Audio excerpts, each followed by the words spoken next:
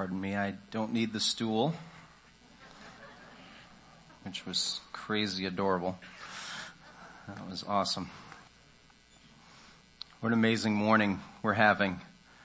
A morning that I wasn't sure, I was going to say a morning I wasn't sure would come, but I was pretty certain we were going to make it till Sunday. But how we were going to make it, whether or not we'd be able to be together, all those sorts of things, it was getting a little touch and go as a church. What were we going to do? How were we going to make good on all of our plans and preparations for the Christmas season? And so to be able to be here on time, and although you all still look a little cold, I don't know about you, but when it seeks into the bones from this week and never being warm enough, it doesn't leave me anytime soon. But I also notice our fans are blowing a little bit cool, so maybe that's part of it. We'll just get some generators going and kick this thing. I'm sorry, too soon. Everyone's twitching. They hear the word generator and they start just kind of... I want to take your minds back before the world changed this week. I want to take your minds back to, say Monday morning. Maybe you heard that there was weather coming and that we would have some winds and some warnings and those kinds of things. I heard those things too. But by Tuesday, it was safe to say that my expectations did not match the reality of what we found out to be the case. What were your thoughts Monday morning? What did you expect to accomplish this week? What did you expect for all that you needed to do, the things you'd participate in, how to get ready for Christmas, all those kinds of things, right? What were your expectations as recent as last Monday morning? And how quickly that all changes, that now all of a sudden we scramble, we make do, we survive, we, as Pastor Tom so helpfully kind of set the tone for us this morning, we look after one another, we figure out what the needs are, we count our blessings, we go through this whole rigmarole of a reset of our expectations. And that's kind of what happens to us over and over and over again in life, doesn't it? It doesn't have to be just a major power outage or catastrophic losses in terms of financial disasters and things, but health diagnoses change our outlook on things. They change our future plans. They change our mindset. What are we focused on and fixated on now as a result of just hearing a simple sentence from a doctor, perhaps?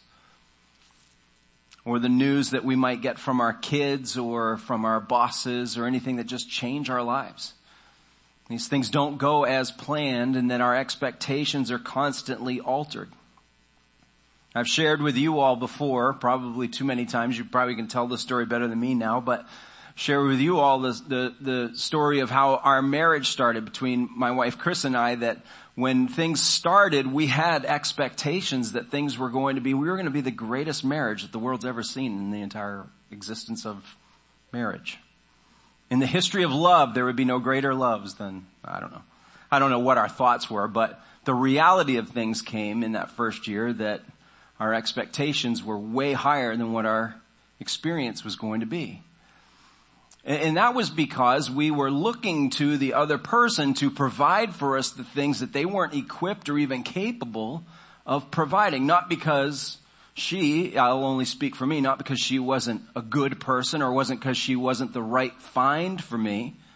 She was incapable of meeting my expectations because my expectations were that she would meet all of my needs, fulfill all of my desires, and just lay out this entire plan. She would fit into my life as I've designed it perfectly, only to find that she too was a human being and an individual, and with her own set of expectations, desires, and hopes and dreams. And it's almost like, it's almost like we never talked about what each of those things were until seemingly the day after the wedding. I don't know when it all hit, but it was like, what is going on here? This was supposed to be easier than this. What went wrong was that our expectations, just speaking for both of us, and this is, I think, common of the human experience, is that they were in someone other than the one who is capable of fulfilling all of those longings. Those expectations were in someone other than, you guessed it, you're in a church, you knew I'd say this, they were in someone other than the Lord Jesus Christ. But we can even expect things from God. We can say, well, at least I'm looking to the right source. I'm going to God the Father. I am putting my faith and trust in His Son, and I'm trusting in the presence of the Holy Spirit. We can put our expectations in God, but we can put them there wrongly. James gives us the hint that we can ask God, we can ask the right person for the right things in the wrong way. James says that you ask, but you don't receive because you ask by your selfish motives. You say, I want to spend this, whatever it is I'm asking of the Lord, on myself. So he warns us and says, you're asking the right person. You've got the right answerer in mind, but you're asking for the wrong reasons. It isn't just about who we ask, but it's about what we expect from Him. And we may say, because we've been following the Lord or because His grace has been made evident in our life, that we might say, well, I have some expectations of God, and they are some things that I would find backed up in the Bible. If I pray to Him, I expect Him to hear me and to answer my prayers. I think that would be a great expectation to have. This isn't all negative, that somehow we shouldn't expect anything and we should become the type of people who are just humdrum. Life's going to deal us a bad hand, so I'm not even going to worry about thinking that things could be better. This isn't what the gospel is promoting at all. I can go to God and say, I'm going to pray to Him and He will have an answer for me. It may not be the yes that I want, but He hears me. He's faithful to absorb that prayer and to do something with it and to answer me. He's going to bless my sacrificial giving in whatever form or manner it might take.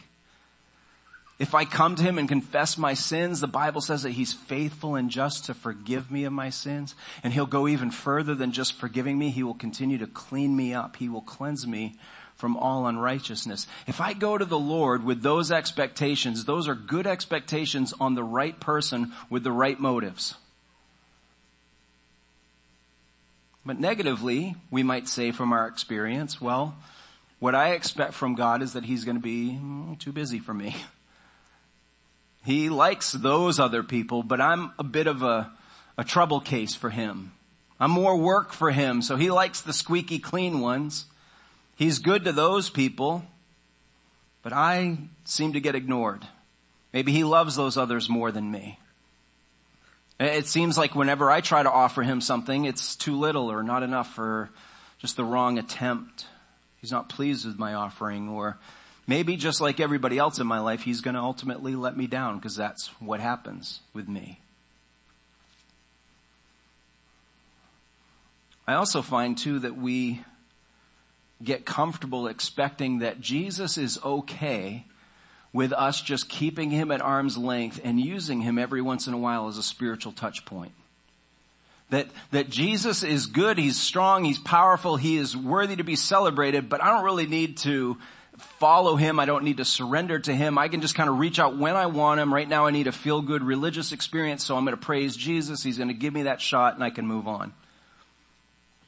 Maybe that's my expectation of what God is or what He should be in life.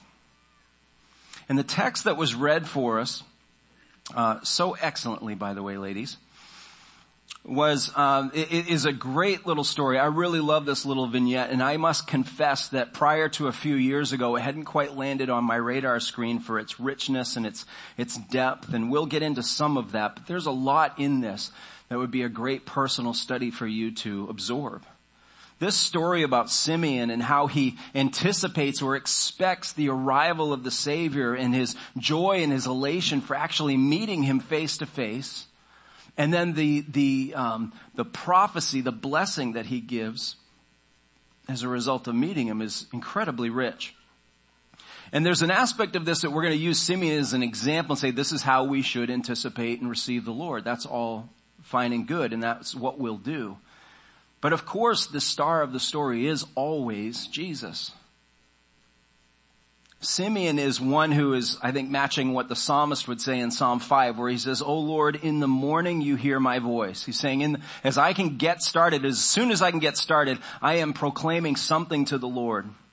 You hear my voice. In the morning I prepare a sacrifice for you. And I love this phrase, and watch. What is He watching for?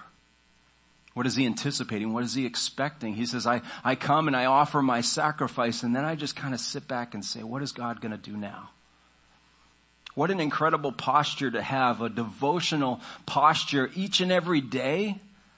This is what the psalmist is saying. I see this playing out in a man like Simeon's heart, where he is so eager and anticipating that God's going to do something big, something incredible. And if I can just be in the front row with my popcorn and saying, Lord, what's he going to do? How's this going to go down? To live with that kind of expectation and anticipation, Simeon provides for us an incredible example. Simeon, though, like so many others in the story, is a relatively insignificant character. I don't mean that he was insignificant for his time, but the scriptures don't tell us a lot about him. We get this one little vignette, we hear about it, we see, oh, great example, great powerful moment and everything, and then we move on. Simeon who? This is the way that God has used people of what we would consider lesser significance in his story, in his arrival.